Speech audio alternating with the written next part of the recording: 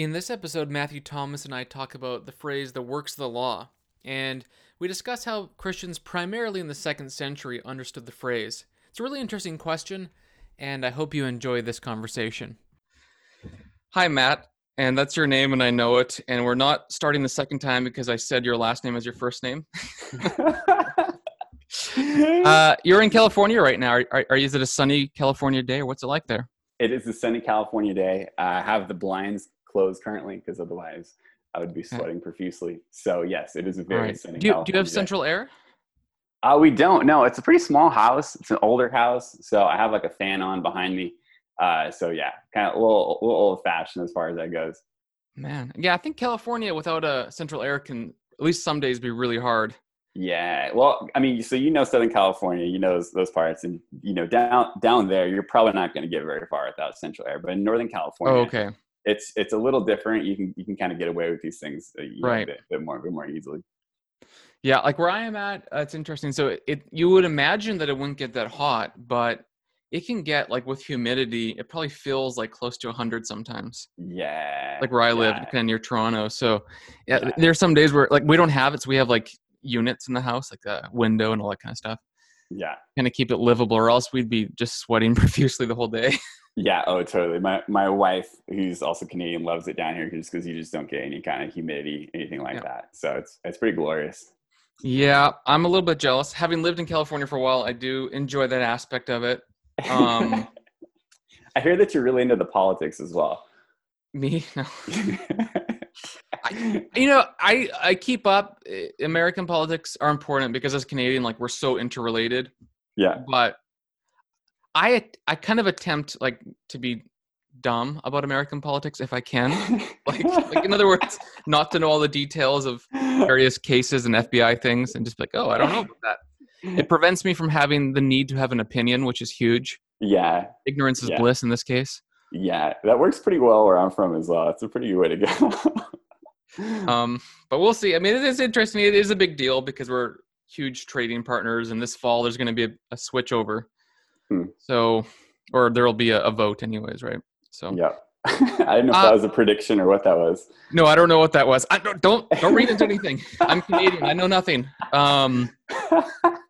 With that said, so I want to say I'm happy to have you talk to you. I read your book. It must have been, I know that I wrote a review on it in February, but I don't remember when I read it. It must have been like January and February of this year, which is weird because that seems like 4 years ago, given the way that 2020 has been. Oh, yeah. I loved it, and I loved it for a number of reasons. One, I love reading the Church Fathers and the later kind of early writers. This morning I was reading Irenaeus, book 3, just awesome. because I'm teaching a class this fall, but also because I've been reading through it. Book 3 is incredible. I my Patristus class this past semester, I assigned all of book 3 for it because book 3 is unbelievable. It's in a different planet. Yeah, I mean, there's a lot of things I've never. I'm reading it through very slowly, like with the Source Chrétien kind of series. Awesome! And like, I never, and I'm not sure this is right. Like, this is my like kind of fresh observations yesterday and today. But like, one of the things that Irenaeus is saying is that the word of God, verbum, always dwelled with humanity. And this is super important. He created he created humanity, or the Father created through the Word, and he always dwelt with them so that he could recapitulate, sum up humanity. And that pre-dwelling is so important. It has to be that one single subject. Whereas his various Gnostic group opponents want to divide the subjects into 2 or many, which is Christ and Jesus or whatever. Yeah. And one, it's interesting because it actually gives you a sort of like reason why the Word would pre-dwell always with us. It's important for salvation because he has to sum up that whole history in himself. He calls it the long history that is summed up. Now, I don't know if this is right or true because this is my like fresh readings, right? No, totally. But it seems right in my own eyes, which is always important, right? Yeah, I think biblically that's what you want to be. That's where you want to go. Yeah, I mean, one thing that's great with Irenaeus is when you have a chance to go through all of Irenaeus' writings, and then you get to later writers like Athanasius, I mean, you see just how traditional Athanasius is in that there's very little that Athanasius says that you're not already going to go and find in Irenaeus. So it's not like Athanasius is coming up with new stuff.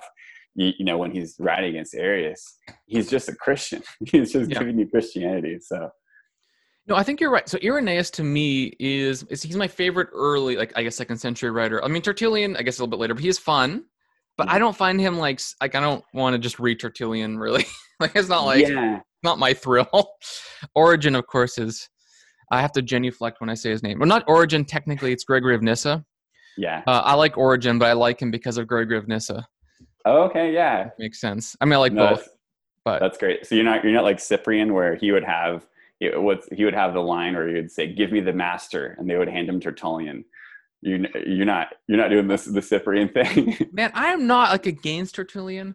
I just don't find him. It's not like I'm like, man, today I really want to read through the writings of Tertullian. And I don't know why that's true. It is. I think he's just totally fascinating. I think he's probably is he the first person that used the kind of the word like triad for God? Kind of interesting. Yeah, I think that you find like trias, I think, in his writings. Yeah. I find his sort of not mysticism, but his what's it called again? What is the movement that he was a part of later in life? Montanism. I find that really interesting. I'm not really anti-Montanist. I know some people are. I'm not. Okay. I think it's interesting. Yeah. I think it's so in my view, it's sort of. I'm going to tell your boss that, by the way. My boss, yeah, go ahead. Well, I think there might be some serious issues with it, but I mean, I'm not against it in terms of like it's not. I don't think it's necessarily heresy. I think it's just odd. Yeah. And I think some of it is way too far. And I don't know that he gets as far, but some of it's like I think Montanus himself thought that he was like the Paraclete or something. That stuff's wild. I'm more talking about Origen's Tertullian's view of things that I find interesting, not necessarily the actual historical Montanism, which I don't know about, to be honest. I just know that it exists. Yeah. Well, if you haven't had a chance to go through, and I think because it's long, most people haven't, Tertullian's 5 books against Marcion. Mm-hmm. Sometimes when I think to myself, hey, what do I wish that Christians, from the early church, if you could sit them down and say, hey, you have to go and read all of this, and you have to let this sort of like, inform, your theology and, everything like that. I mean, Irenaeus is against heresies is one of those that absolutely comes up. But the other one that really, really comes up is these 5 books against Marcion. I just think that Marcion was such a perennial temptation, and I just don't think that there's anybody who does a better job against Marcion than Tertullian. And I find the writing to be genuinely edifying. It's polemical, of course, but it's polemical in just a hilarious way. I mean, he's reading Tertullian can sometimes be a bit like reading Chesterton with his use of kind of satire and wit and things like that. So if you've never had a chance, the 5 books against Marcion they're tremendous. I have read those actually. I think. Well, no, I've read it. I'm trying to remember if I read all of it. I think I probably have. Okay. Yeah. It goes for a while, so it's a commitment. Yeah, I have to double check if I read it all. I know that I have read it, but I'm just trying to rack my mind. Have I finished it? I don't know. Yeah. So that's. I mean, I do. Yeah, I'll get into it. I have no. It's not that I don't like him. It's just for whatever reason I'm not drawn to read his works just for fun on an evening or something. But I probably should be. So Irenaeus is though much more interesting at this point in my life. So however, all that's really interesting stuff, and then we can keep talking about it because it does overlap with the topic of your book that you published with Mor Zibek, but you're also publishing with IVP Press, right?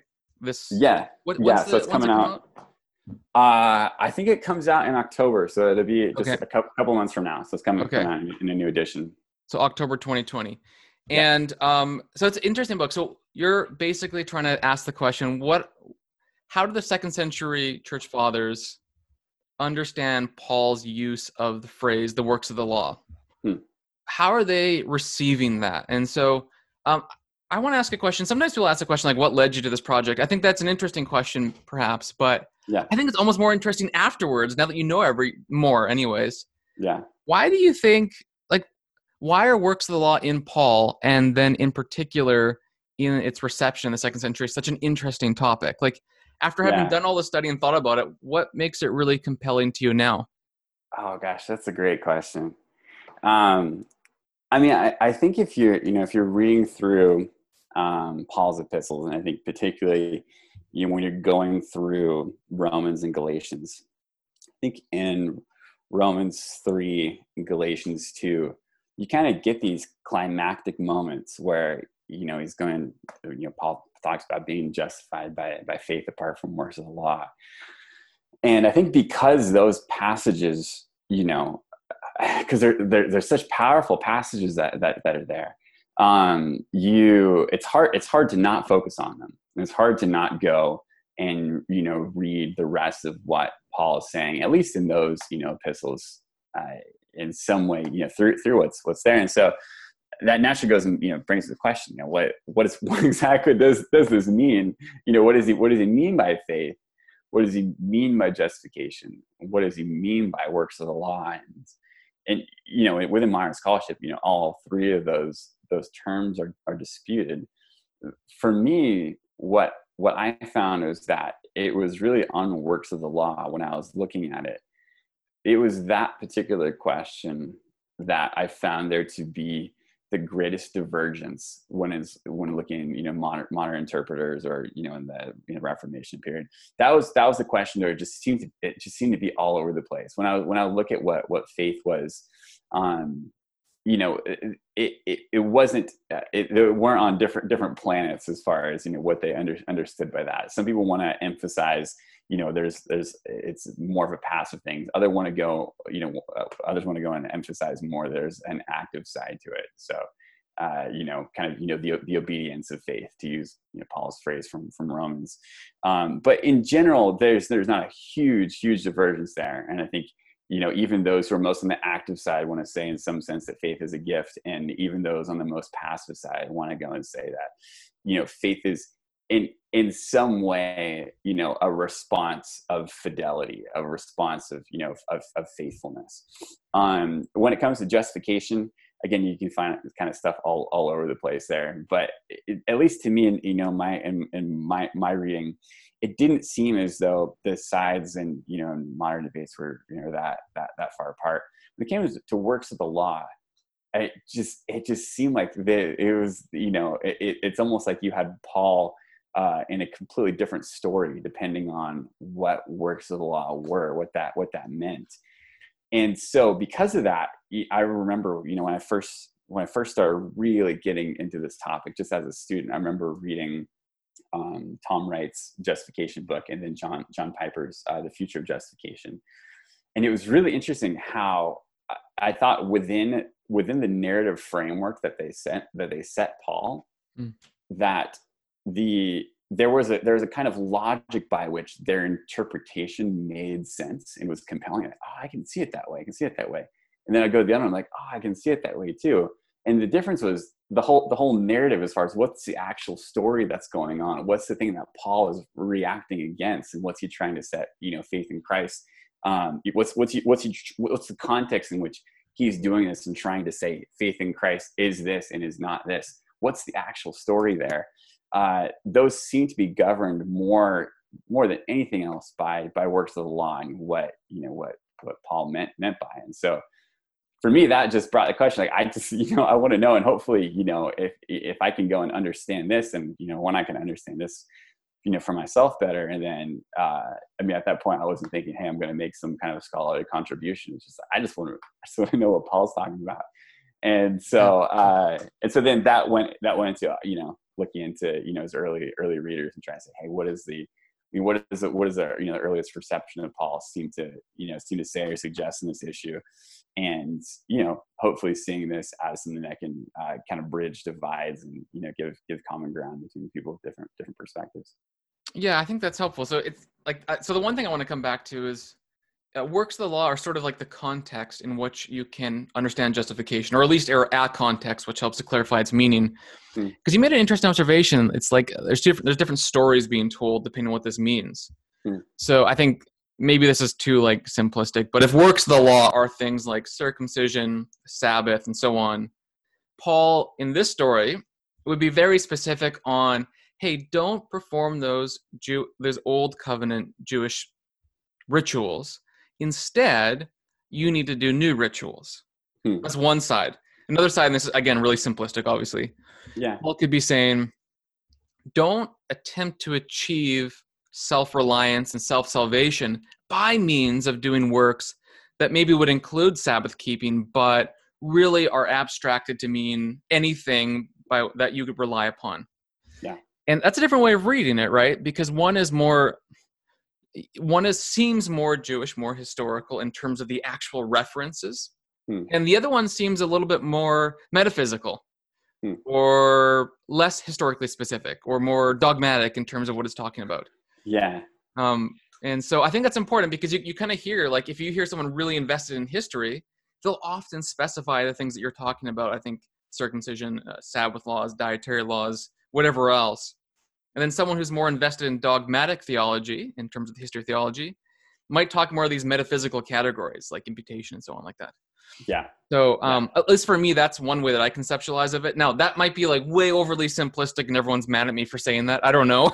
Yeah, I mean, I'm not mad currently, but I think that's good. And one of the things that I found in looking at the early sources, because as you've alluded to, when you look at these early sources, which is what I've tried to do, you often find them focusing on the kinds of things that you identify with a new perspective, and so Sabbath food laws, dietary regulations, and the kinds of things that relate to becoming part of the Jewish nation and covenant. And it is often, that kind of logic where it's like, well, why would you do that? Well, because, there's Christ has given a new ordinance within the new covenant. He's instituted now baptism in place of circumcision, because he's the Messiah, because he's the prophet like Moses. So you do have that. One of the things that, I just found was really interesting in going through this project is the way that it's not simply salvation historical, and it's not simply this kind of sociological thing where it's like, now Jews and Gentiles need to be together.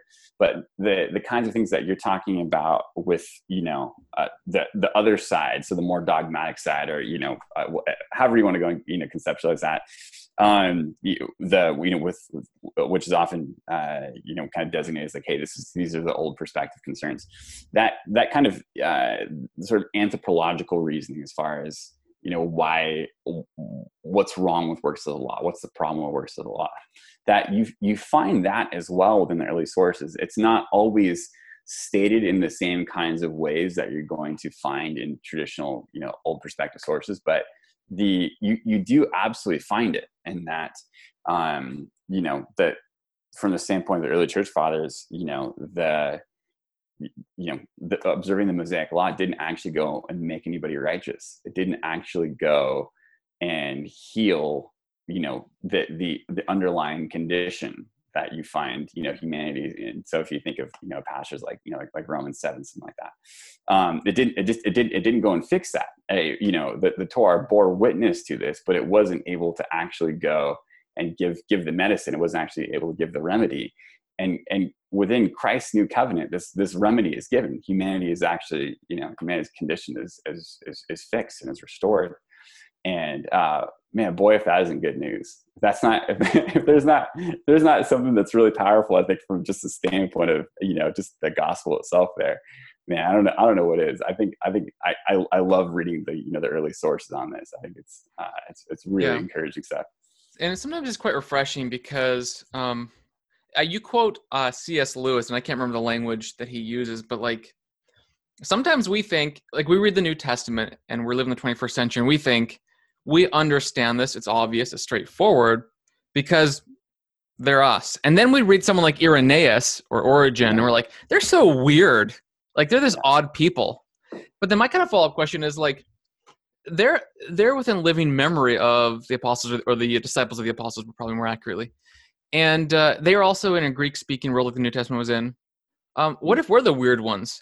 Yeah. What if they're reading, not that they're always right, and that's not my point at all, but what if they're able to receive what the New Testament says in ways that are closer to the kind of cultural context that they were in, and they actually make sense of it better than we do?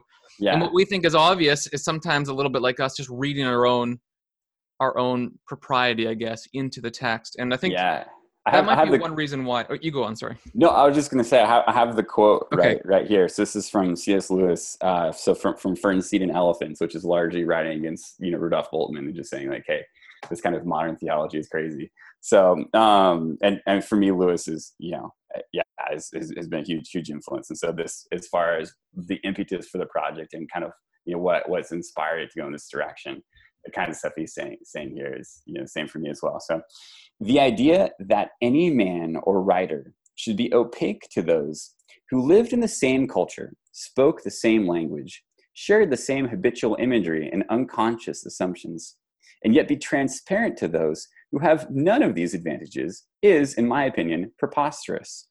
There is an a priori improbability in it, which almost no argument and no evidence could counterbalance. There you go. Yeah.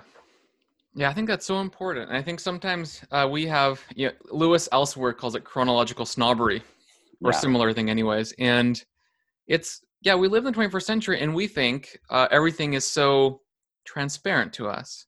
But then you read a guy, again, like Irenaeus or Origen or whatever, and it must be opaque or like murky to them or whatever. They can't see it rightly because they're all into Greek philosophy. They obviously have no idea what's going on. But not us.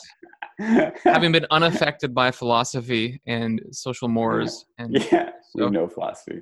Again, just to reiterate, that doesn't mean that Irenaeus is right or Origen's right and everything. They can still be easily wrong like any human being is, but I think they have insight to offer. So this is kind of answering the question of when you're trying to figure out what Paul is saying by works of the law, one way to do that is to look at the earliest Christian writers. I even think you have the Didache here, right, which hypothetically could be from the first century. So they're within either living memory of the apostles, or sometimes, in the case of like Clement, possibly overlapping at least a little bit with like the last apostles or disciples in terms of lifespan. Yeah. And so there's a real sense in which these are not just like later church fathers. There are those who are birthed in the churches founded by the apostles. Yeah. I think Ignatius is in here, and he pastored Paul's sending church. In a evangelical language. Yeah, no, absolutely. No, you're totally right. And so that's part of, with this, the methodology for this book, as, not just historical theology, but as material that's relevant to New Testament studies, is best presented in Marcus Bockmuel's work, he's the chair over in Scripture at Oxford right now, and he's fantastic. Does amazing stuff. His book Seeing the Word, he goes and he lays this out, and you'll find it. And he's got some studies on Simon Peter, which are just tremendous work. And he does a really good job of saying, if you look within the 150 years or so. And people will, when it comes to living memory, people will argue about like, well, I think it just extends to 100 years. Well, I think it extends to 200 years. Well, I think, and those are kinds of conversations where I think, the way that, Marcus goes and says, if you're lining up generations, something like 150, makes the most sense as far as the way that interpretation is colored by actual memories of the people and the events, and not simply reading the text in kind of an isolated, way that's disconnected from that memory and his history. He just does a fantastic job of laying out of how this kind of material can be really valuable for New Testament studies. And so he does this with his study on Simon Peter, and the picture that you get at the end is just incredible, and the historical richness that's there, and how when you've looked at the early reception historical material, and then go back to the New Testament, it's like, wow, this makes sense of this makes sense of this over here. And this, piece that like you had kind of skimmed over, it jumps off the page. I think for me, that was a big inspiration. This thing, how can we not just say, well, I think this church father got it right, or I like this church father, and it kind of a historical theology thing. Which, I mean, historical theology is valuable. I think is hugely important. But this is doing something that I think is, directly relevant to New Testament studies, in that it's looking at the period right after Paul. Say, these are people who weren't just reading these texts in a way that was isolated from the memory of what actually happened there. And so because of that, I think there's a distinct vantage point that they have that is, I think, uniquely valuable for us to go and to take advantage of, which is, it's interesting because if you look at the early fathers, the beginning of point 3 or part 3 in the book, Irenaeus just basically says as much. It's like, if there's some sort of question that, there's some kind of dispute as far as what the apostles are talking about, like, what would you do? Like, well, you just go to the churches that, have held conversation with them from the beginning, because they can go and tell you. It's like they remember this stuff. They know these things. Yeah, I think even to make it really concrete, in like the 90s in Turkey or Asia Minor, you have, so this is a little bit disputed exactly the names, but it's John the disciple, John the apostle, two daughters of Philip, prophetesses, a guy named Aristion, and probably others who were active in sharing the gospel, the good news about Jesus Christ. The fourfold gospel eventually was kind of produced, probably connected to all this. I don't know exactly the details. And then you have people who were trained through conversing with the disciples of the Lord. Someone like, to get to Irenaeus, who you mentioned, like a guy like Polycarp. So he's in Smyrna, which Jesus spoke to in Revelation 2 or 3. I can't remember which is the Smyrna chapter. And you have a guy like, so Polycarp, who is able to talk with John, get details from him, think through things together. And then Irenaeus, who as a youth, hangs out in Smyrna, apparently, and talks to Polycarp. And so in his book, Against Heresies, he seems to summarize the things that Polycarp said. And Polycarp himself was able to talk to John, I don't know if all the time is the right word to say it, but often enough to get the details. So, I mean, that's like real living memory. It's not like some abstract, it's 100 years later. It's like, it's better than anything I've got. Right. It's better than anything you've got. And, it's funny. We think about this today, another concrete example. So where you are in California, there's a Grace Community Church of John MacArthur. Yeah. The next pastor of that church is going to know what John MacArthur said. Right. In the same way, Ignatius of Antioch would know what Paul said. They were from the same sending church, Antioch. Which Antioch is it again? I can't remember, but whatever. It's whatever the one that the one that's there in Syria. Okay, that one. The main one. So it's just interesting to me that then we read these guys and we immediately think, and I hear this, they're like, wow, they must have got off course or something. You're like, I don't know. It's kind of hard to say they got off course. What course did you get off on? Yeah, well, I think for me, when I was thinking, early on methodologically, I just thought, I was like these are the figures who I trust already when it comes to matters of which texts represent inspired scripture and the matter of the preservation of these texts.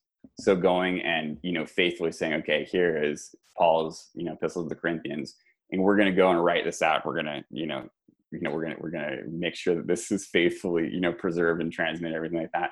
I already go, and when it comes to those questions like that, I already, have, that's where I get this from. If I don't have that kind of level of implicit trust in them, then I can't have the conversation in the first place. Because if you can't trust them as far as which texts themselves are the authentic texts, and then the textual transmission of those texts, then you don't have anything to talk about at all. And so there's already a measure of there's also and you take that on faith.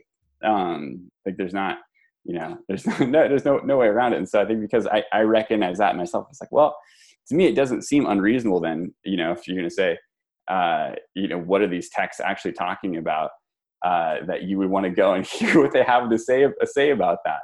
And, just recognize, elsewhere, when it came to other matters. So, in Christology or something like that's just what I do already. And so if somebody goes and says, well, I think Christ being God was just made up at some later date, whatever happens to be, I can go back to, to the New Testament, of course. Like I say, if you want to look at how this was understood by, in the early kind of, the first couple of centuries of the church, like something like Irenaeus, who goes and lays all this out for you.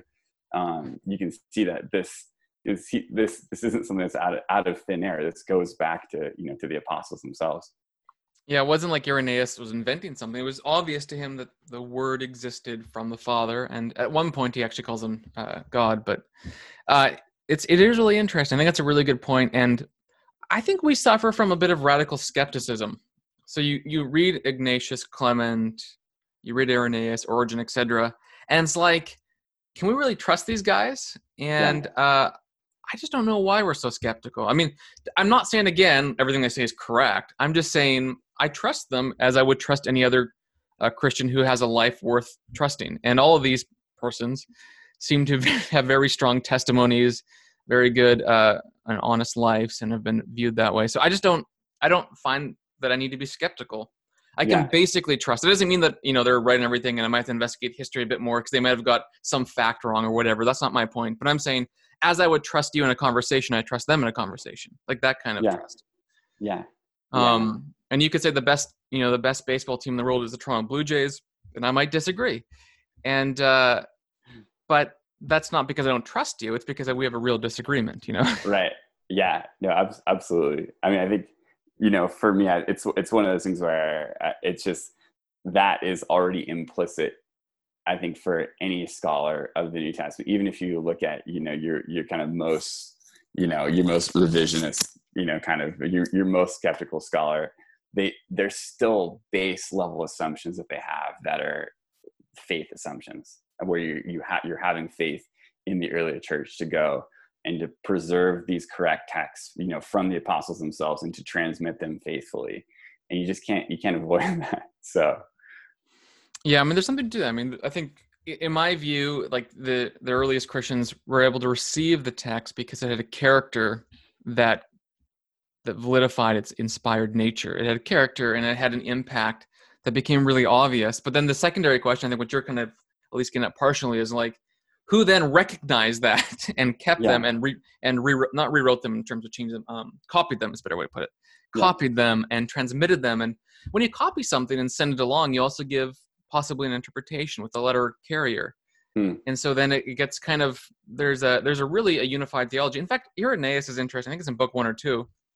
He talks about how his rule of faith that he gives, everybody believes it from Spain to wherever else. I can't remember all the places, to be honest. I think Spain was the Western one, and then it goes east too, but all over the world.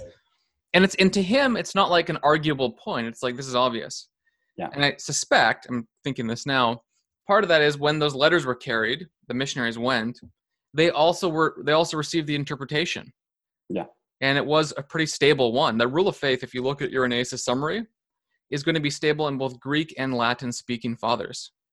And they're way across geography, apart from the internet and phones.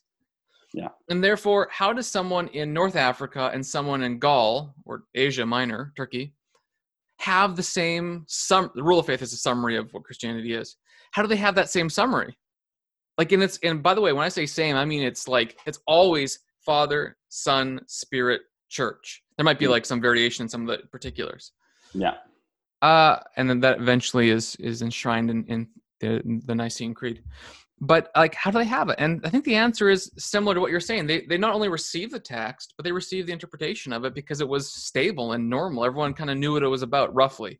Yeah. Obviously, Irenaeus has no idea what 666 means, but like in terms of the Father created everything, the Son came at the fullness of time from the Father to redeem everything in himself. Yeah. And the Spirit perfects those works to create the church. That's what I mean.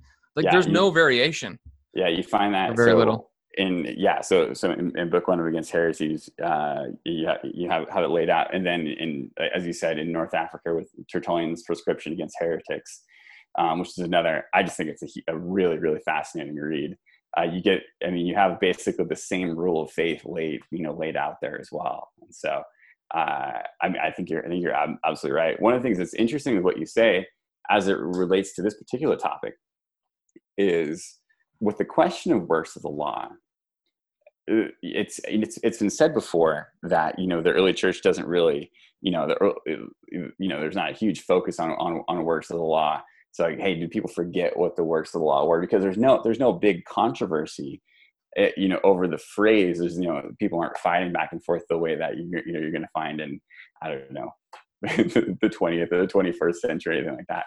And part of the reason for that is because the reference seems to be so obvious that there's no need to have any kind of big controversy. And so if I remember correctly, the first kind of clarifying statement that you find as far as what are the works of the law, it comes in Origen's commentary on Romans, where he says, I think if I remember, I think it's in book 8 of the commentary. It says, or maybe it's in book 6. I can't remember. Anyway, it's in the book. You'll find it there. It says, once you know that when Paul is talking about works of the law. He's not objecting to, the works of righteous, that are there, the works of faith, but it's those in which those who, those works in which, like, those who boast according to the flesh, put their confidence. So, circumcision, food laws, and Sabbath.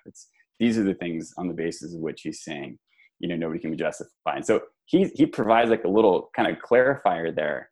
But prior to that, there doesn't seem to be any kind of need. And even Origins, I mean, this comes up, like I said, I think it's in book 8. So it's not like this is a really huge pressing thing. It seems as though the reference for works of the law is just obvious to these early figures. And what's interesting is the way that's actually corroborated by Paul's own usage of it. Because if you look in Romans and Galatians, he doesn't define the term in either case. He just pulls this phrase out and says, so not justified by works of the law, without having any kind of context. And this is, if you think in the context of Romans, Paul's never been to Rome. He's never been to the Roman church. And so, he talks about, hey, I've really, really wanted to visit you guys. Like you get in Romans 1, he's expressing his desire. He's been prevented all these times. So he hasn't been there before.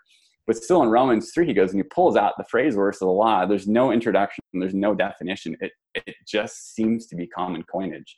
And I think that carries through in the early centuries.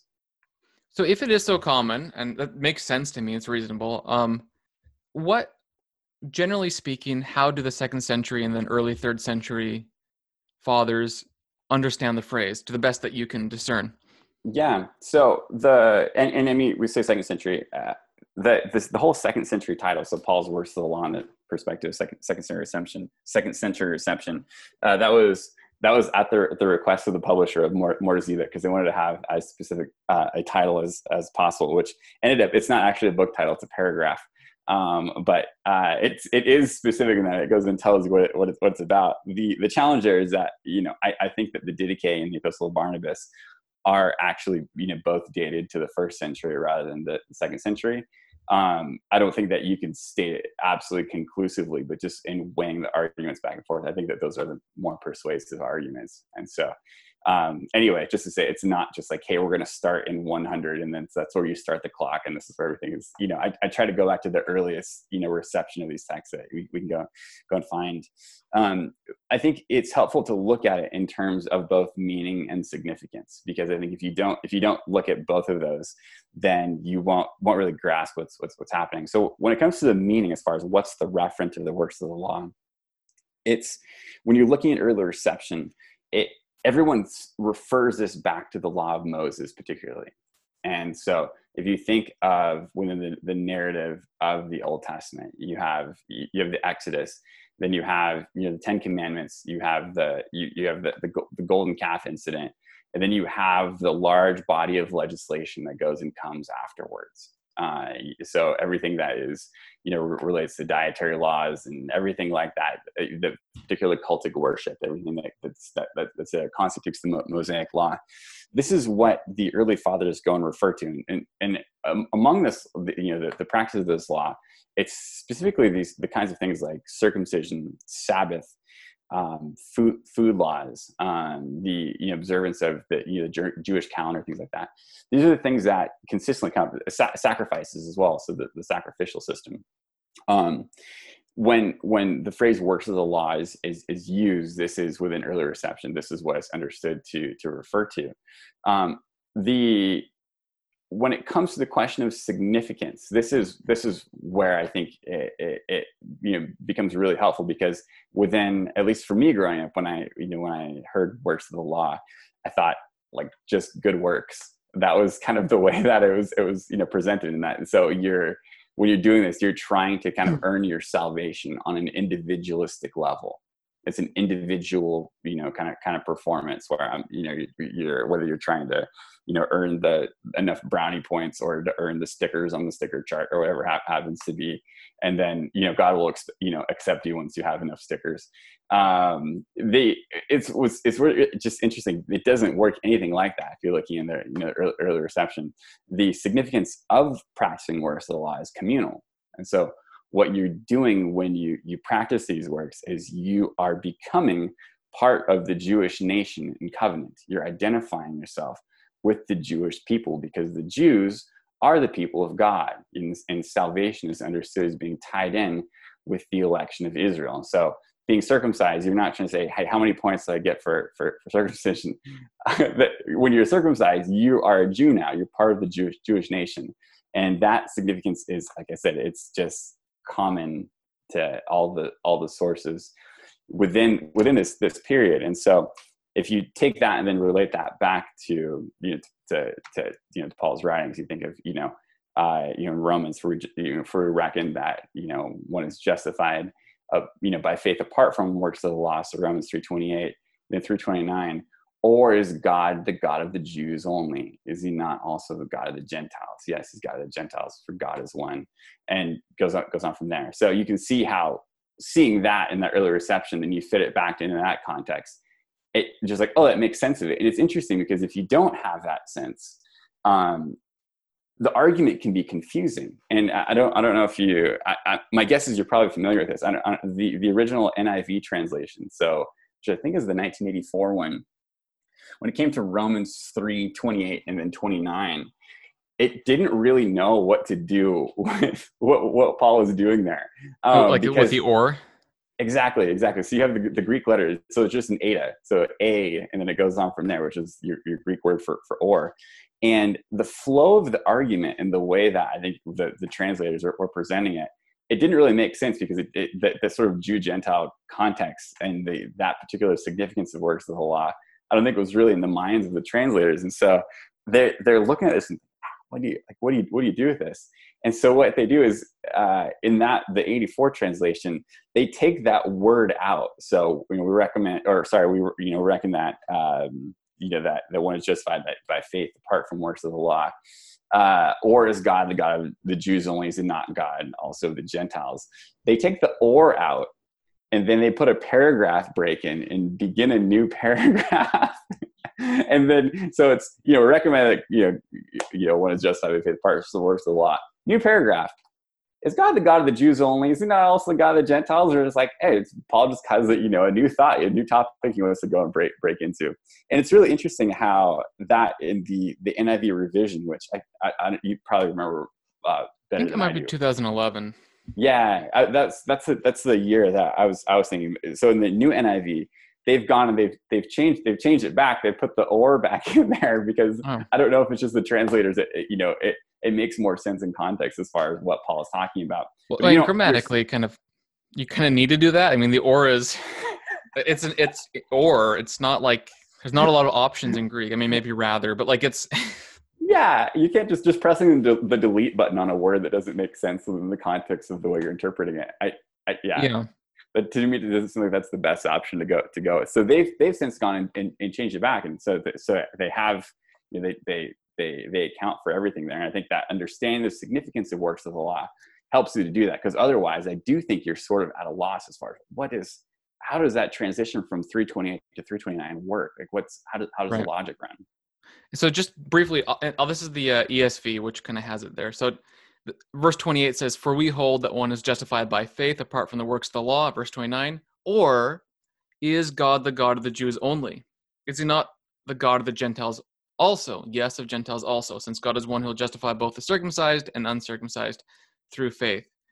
And then he says, do we get rid of the law? No. So what you're trying to communicate, what we're talking about is, look, if Paul says you're justified by faith apart from the works of the law, and then he says, or is God not the God of the Gentiles also?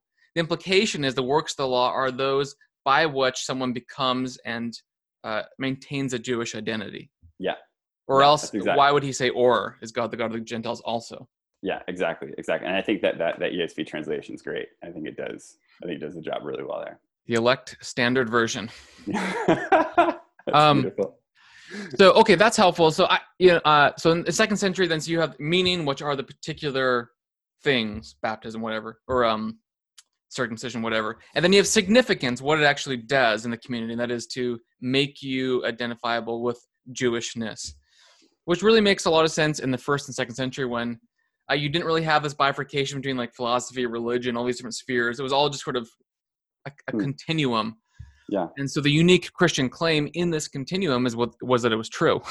Not that it was necessarily oh, there's a religion now, there wasn't one before. It's no, we actually get it right because in Christ. So okay, that's and then you're kind of arguing from what you just said. That's how people in the second century kind of obviously receive it, or is there some tweaking happening?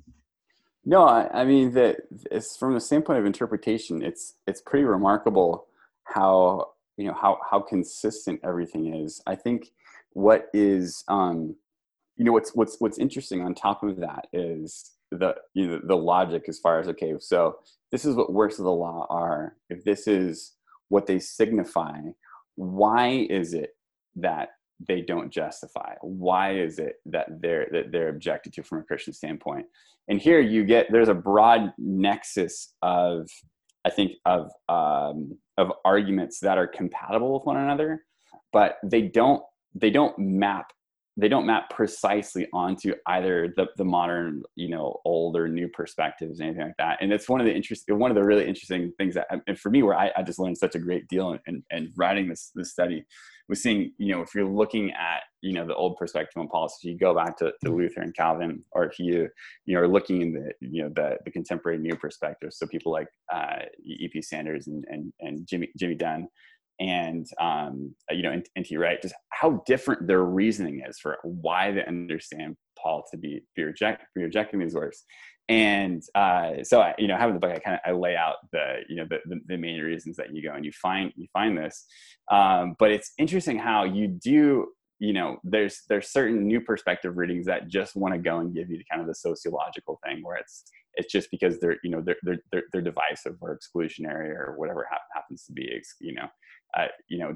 Jimmy Dunn uses the language of excluding the other, for example, and it's that attitude of exclusivity that's the main problem. You don't really find that in there. And on the other side, as far as why is this Mosaic law left behind? The fact that what Christ institutes in the new covenant actually does transform, and actually does justify, it actually does go and renovate humanity. Which is, it feels kind of old perspective in some kinds of ways. It's not precisely, the logic doesn't always work in the same kinds of ways as far as imputation, things like that go. But there is, as far as dealing with, what you find in Paul, the fact that this isn't just, kind of a matter of separation. It's the fact that, the Torah didn't actually fix the problem of humanity, which the history of Israel goes and bears out. Because if the Torah fixed the problem of humanity, then all of the Old Testament would just be the story of Israel getting things right, and right again. And wow, this is even better. You guys are doing fantastic here. And instead you find the opposite. You have, the law is, holy and just and good. But it's humanity's sinful flesh, and we remain in the Adamic condition. And it's that transformation by the Holy Spirit that's necessary to actually go and to be able to live as God intended for us to live. That's helpful. So this is an interesting conversation. So I remember in your review, or in my review of your book, that's the one area where I found everything you said quite helpful, and I actually end up agreeing mostly, because it's like in Romans 3, it's pretty obvious there that these are the particular works that demarcate those from Christianity and Judaism. But it's in Romans 4:5, you also have God justifying the ungodly, apart from works. So yeah, I kind of wonder if it's a bit of both ends. Meaning, I think a lot of times it is specifying the Jewish works of the law, because that was Paul's a Jew. I mean, he's in synagogues. I mean, it's pretty obvious. Yeah. And yet there are other times where it's also any kind of things that demarcate you outside of Christianity, where you find your total trust and your sustainability. And when you kind of think through more Reformed theology, I'm not sure that they necessarily got it wrong when it comes to sort of the metaphysical reality of sin and how we find our own justification in our good works and self-trust. Yeah. I just think that they're in a different social setting. I mean, in the first century, the specific works that were there that someone who was in a Christian religion or among Judaism could perform to find their own self-sufficiency would be Jewish works in particular. Yeah. But then eventually that transforms, because if I'm born in the 21st century, it's not obvious that the works that I'm performing are going to be circumcision, Sabbath keeping, all this kind of stuff, right? Yeah. And Yeah. so I think that your historical study to me is, it's pretty hard to gainsay, if I'm honest. I mean, there's not too much you might disagree in a couple things, but it's pretty clear that everybody did receive works of the law basically this way. I mean, it's just Yeah. not really an argument. You can't really fight that. But then what is the secondary conclusion on the basis of that is where I kind of.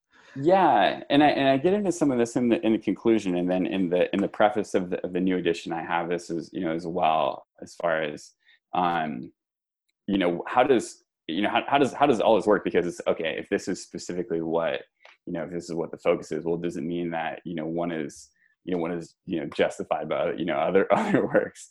And you're not finding the early fathers going say that.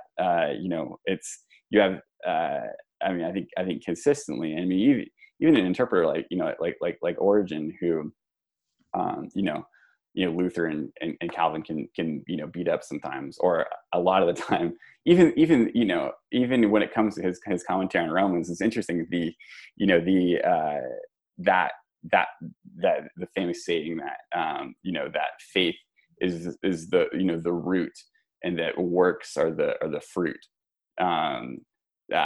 Which I mean, I come across growing up. I didn't realize that actually that doesn't just go back to Luther, or even to Augustine. That goes back to Origen. That goes back to Origen's commentary on Romans. So the idea that that like our justification we receive gratuitously is found throughout the early church fathers as well. The question is, so I guess there's two questions. One is what's Paul actually talking about in his own context? So what is actually animating these debates on works of the law? And then second, I think is the question of, granted that that salvation is received gratuitously, how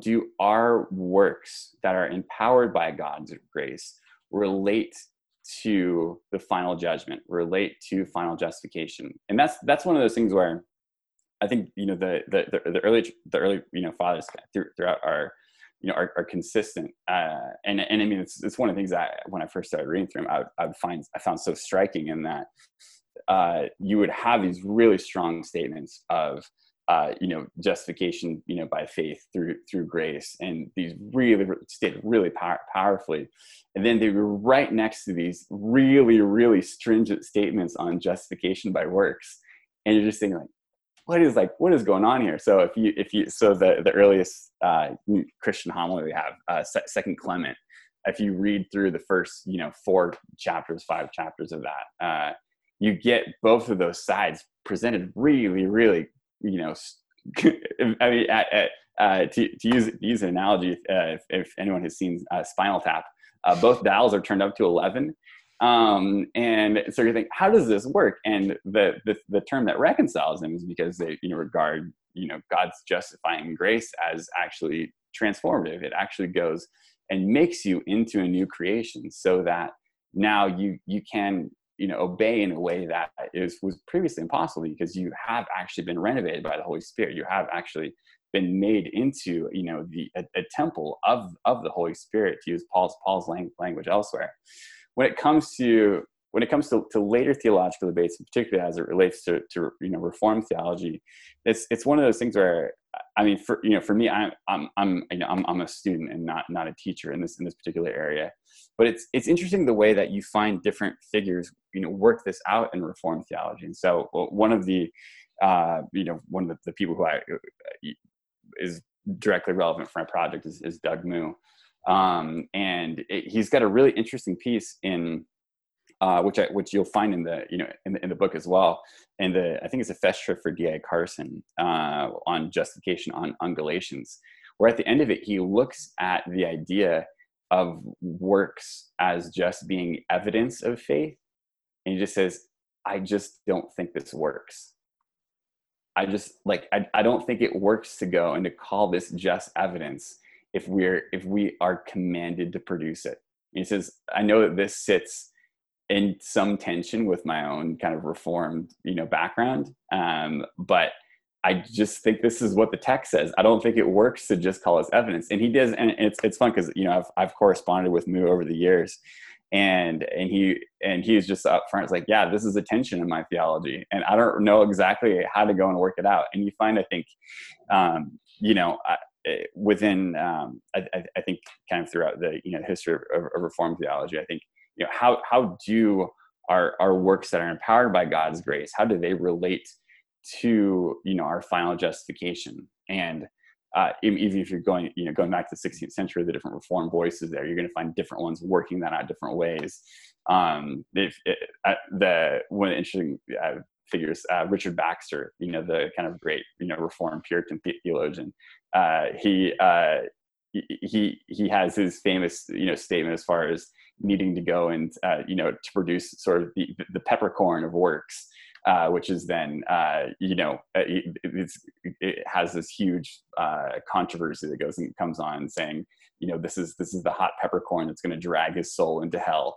And so there is, I think, there's or at least there can be a tension in the theology there, that within the Reformed tradition, different theologians work out different ways, and even different readers of Calvin in particular. I mean, there's different people who I've read on Calvin who are just insistent, and people who I really respect as Calvin scholars say there is a real justification according to works in Calvin. And so looking at for instance, I think it's his commentary on Ezekiel, and just says this is absolutely here as a category for him. So anyway, I say those things as more of a student than a teacher. Right. So feel free to put on the professor hat. And no, I think that there's a bit of a rich diversity in the Reformed tradition on justification, and the 16th century is the Wild West. The scholastics in the 17th century end up having some pretty precise ways to talk about it. But it's interesting. A guy named John Davenant, if I remember his argument correctly on justifications, he's Reformed. The guy that the Davenant Institute is named after? Yeah. Okay. So he'll talk about justification as an infused justification, which is basically imputed righteousness. And then he'll talk about justification as, I think, habitual, which really in the modern Reformed category correlates to sanctification.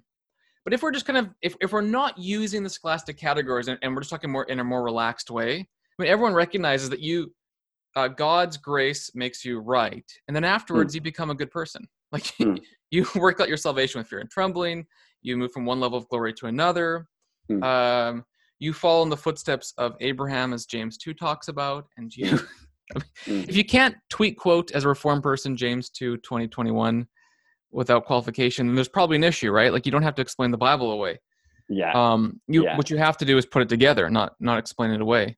Yeah. So I think there is a rich diversity. I know Baxter has some interesting things. Even John Piper has recently been talking about final justification. I don't know those things very well, if I'm really honest.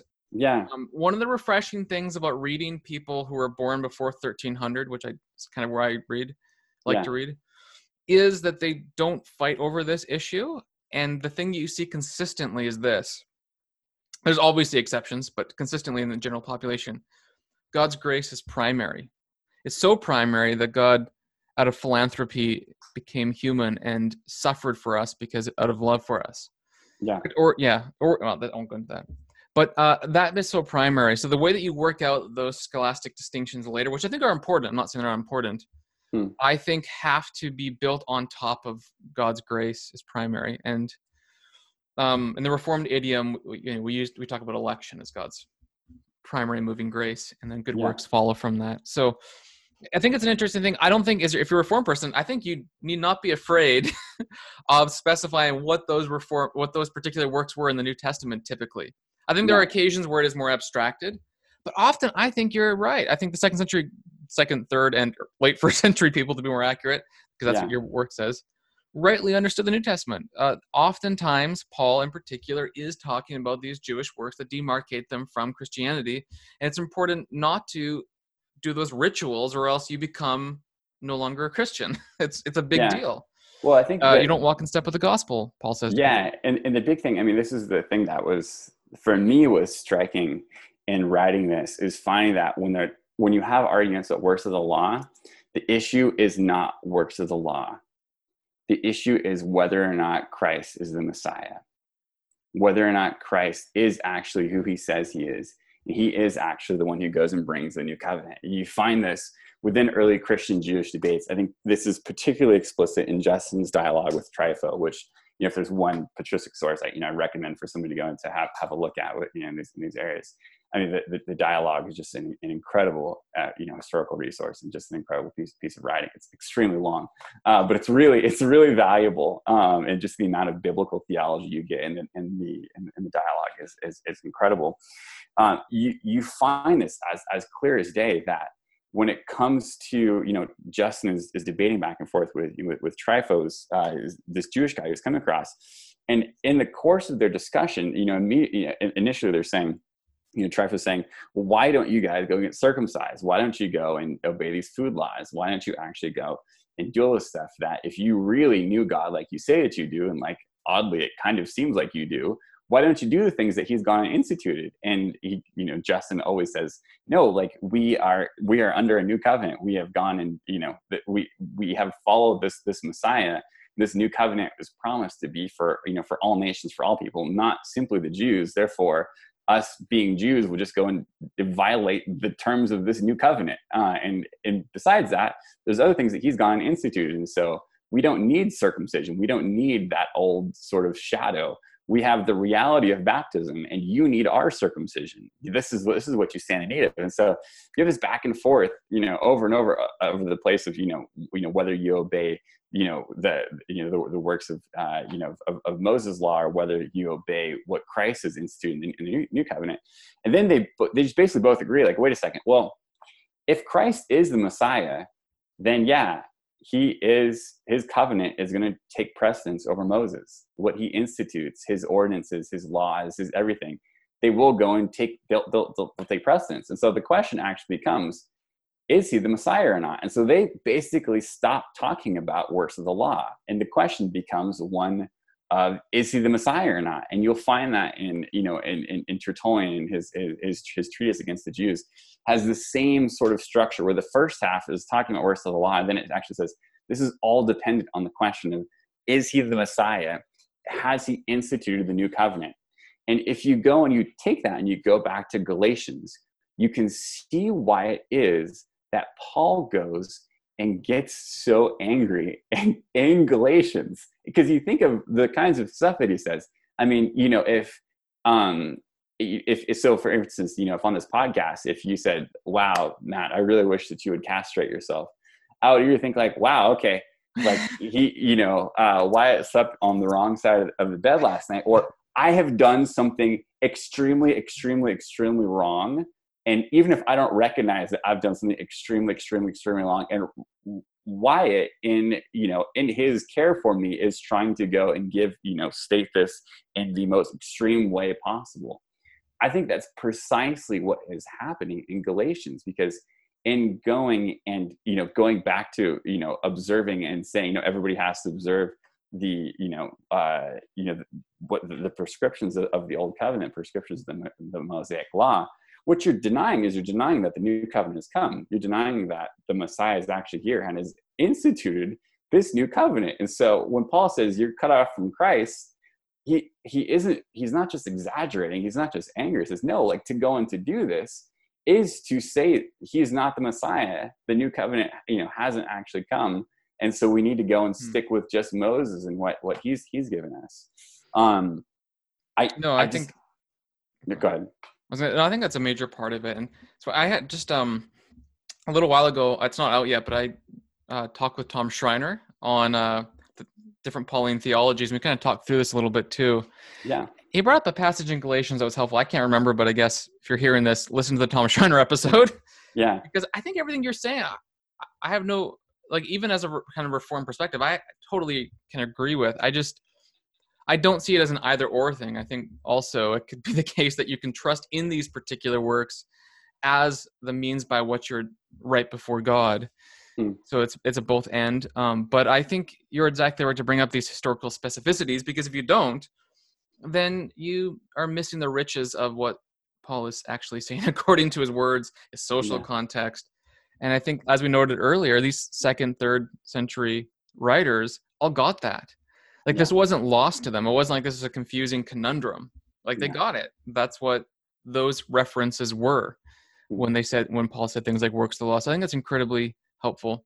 Now, as we sort of push towards the end here, one thing I do like to ask people is like, what are some really helpful books? And then also to kind of give like a little bit of an annotated bibliography on like why that's helpful. So I would say the two topics are really like reception history, or I guess reception history is kind of a technical way to say it, but you know what you can explain that a little bit. And then also works of the law. So if you could list and you can list your book too, by the way, the new IVP one is a reminder at the end. And please do maybe end on your book. Like, can you just name a few that might be helpful if people are really interested to dig deeper into this topic or these topics? Yeah. So, I mean, with my book, I mean, it's easy for me to be enthusiastic about my book because my book has none of my own ideas in it. So I can be completely unashamedly like, wow, this is the greatest book because you won't find a single idea of my own there. I've literally just gone through it.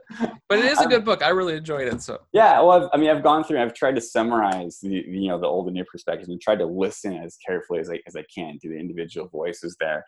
And I've tried to go really, really, really, as kind of painstakingly as possible through all the early, reception historical evidence, which is, again, none of those my own ideas.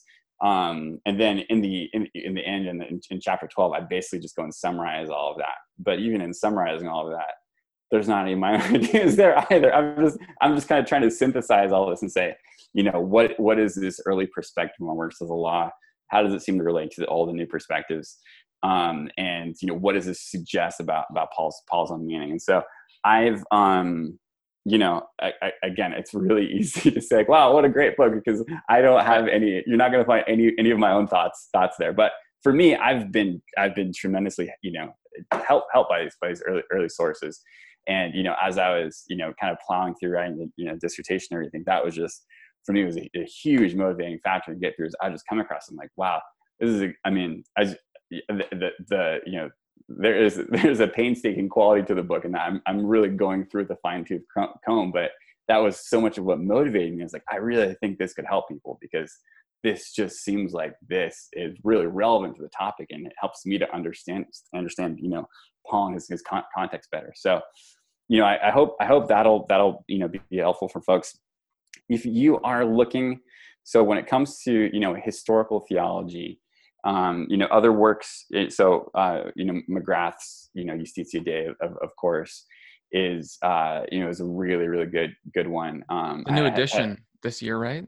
Yeah. So it's great. So I've had a chance to work with him over the past, this is since 2014, I think 2013, 2014. So I had a chance to work with him, on revising a lot of this, which was just, a joy, because from a standpoint of what I hope to be able to contribute with the kind of work I do. It's he's just a great model for that, and that he's just a really fair, strives for objectivity and fairness as much as possible, and as such is kind of like he makes a really good referee, in the sense that, not that he's himself infallible, but you get people from all kinds of different perspectives going and citing his work, because they know that he's trying to be fair. He's trying to just state what the sources are saying as accurately as possible. So I think particularly the new edition, the new edition, if you haven't had a chance to read it,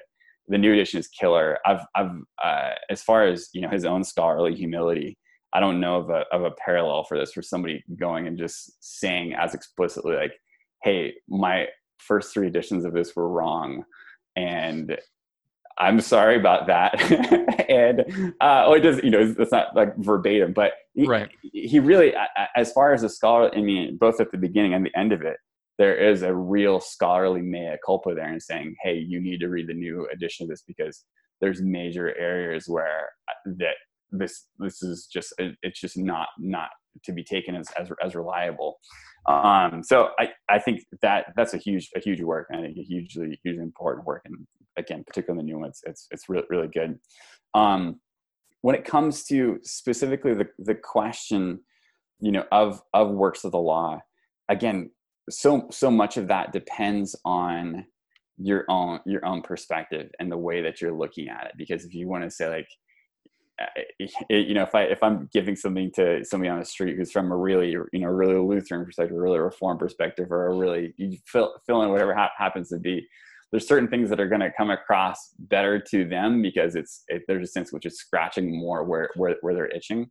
And so there's definitely, Tom Schreiner, of course, has done work, work in this area, on kind of on the Reform side.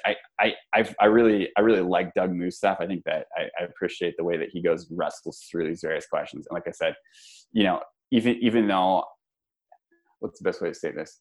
Even though I don't follow every move that he makes or the way that he goes and puts the puzzle pieces together in every instance, I think that there's a scholarly honesty to him, like you find in that justification in Galatians, thing where it just says, yeah, I don't think that the way we're talking about works in relation to final justification actually makes sense. I don't think this is what Paul is saying. I don't really know what to do with that, but that's where I'm at. And then there's other places. I mean, I conclude my book by talking about, the early fathers and how they talk about the law of Christ as, the new covenant replacement for the law of Moses. And Moo actually in his justification commentary, which is less cited, but is also really good, when he talks about Galatians 6:2, the law of Christ, he gives just a great statement of what that actually is and constitutes. And so he has really, really valuable stuff.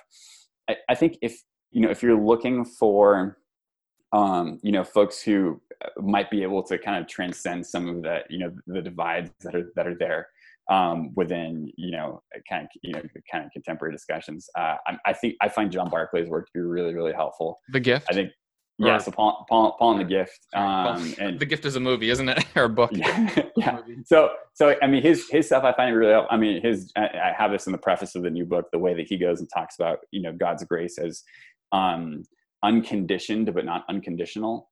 I think that I find that to be really helpful. I think that maps really, really well on the way that early patristic soteriology works, also. And just when it comes to individual texts, I think he does a great job as an exegete. I know from the standpoint of kind of bridging the old and new perspective divides, there's, not everybody has the same view. I know, Doug Moo wrote a really, appreciative, review of his stuff saying, hey, I think this does get past some of the either or that's there. I know, Tom Schreiner, I think, was a little bit less convinced that it actually goes and does that and isn't just kind of restating what the new perspective says. But Barclay, it's a good book. I mean, it's a historical study on grace, a gift. And yeah, it's great because it's a historical study. You can read it, understand it, see the sources, see his argument. It's publicly available, and I think it's brilliant. Yeah, no, I've really, I mean, yeah, I've benefited a lot from John. John was my external examiner for the dissertation. And yeah. So I was actually his TA at Regent going way back to like 2012 when it came to the summer course. So anyway, so I just have a lot of admiration for him and his work, and I think the way he puts stuff together is really helpful. David De Silva, I think his commentary on Galatians, I think the way that he goes and engages, with works of the law, I think is, I had a friend who went and turned me on to his stuff, which I hadn't come across, and I was like, gosh, the way he puts all of these different Pauline, ideas together is really good, because he's not, because he's not sort of an active, sword-bearing participant in the old and new perspective wars, as far as I know, at least. Maybe he is. I just haven't seen his sword recently. I think he's a helpful voice there. For the one other thing I'll say is there's the new dictionary of Paul and his letters coming out with IVP, and so I've gone for that, and I've done the works of the law article, which I've tried to basically synthesize everything that's here, in this early reception, and then say, okay, because the book goes and gives suggestions at the end, like it would seem that Paul means this, that, and this. And does some specifics, but I've tried to go with this article and give, more specifics as far as, how does this early reception seem to illumine Paul's meaning specific when it comes to these various issues, and how does this kind of, correspond with what we find in the, the old and new perspective debates. So I've spent a lot of time on it, and I really hope it'll be a helpful resource. Right. So those are just some that come to mind. Oh man, well thanks, Matt. I appreciate it. It was a fun conversation. I think works of the law are obviously an important sort of topic in Paul because they're so key to some of his central arguments about salvation. I really liked your book. It's coming with a new edition, or an English or a North American edition, at least, anyways. It's coming out with IVP So it Press. has a new preface. It has Alistair did a forward for it, and then they have a really cool cover for it. The people at IVP, when it comes to cover design, they're unbelievable. I am not worthy to have a book that has. I mean, these are kind of Morse Books is pretty like it's good, but it's kind of just words. Yeah, it is mostly words. So we'll look forward to reading that October 2020 IVP Academic Press, I'm assuming. Yeah. And it's a great book. I loved it. I think it's just a great historical study of what people in the early church thought when they read Paul, and it's expansive. I think it's pretty much everything you can find in terms of those centuries. So I recommend it. You should read it. I think it's good for everybody to read. So thank you, Matt. I had a good time talking with you, and have a great rest of your day. Awesome. Great. Thanks a lot.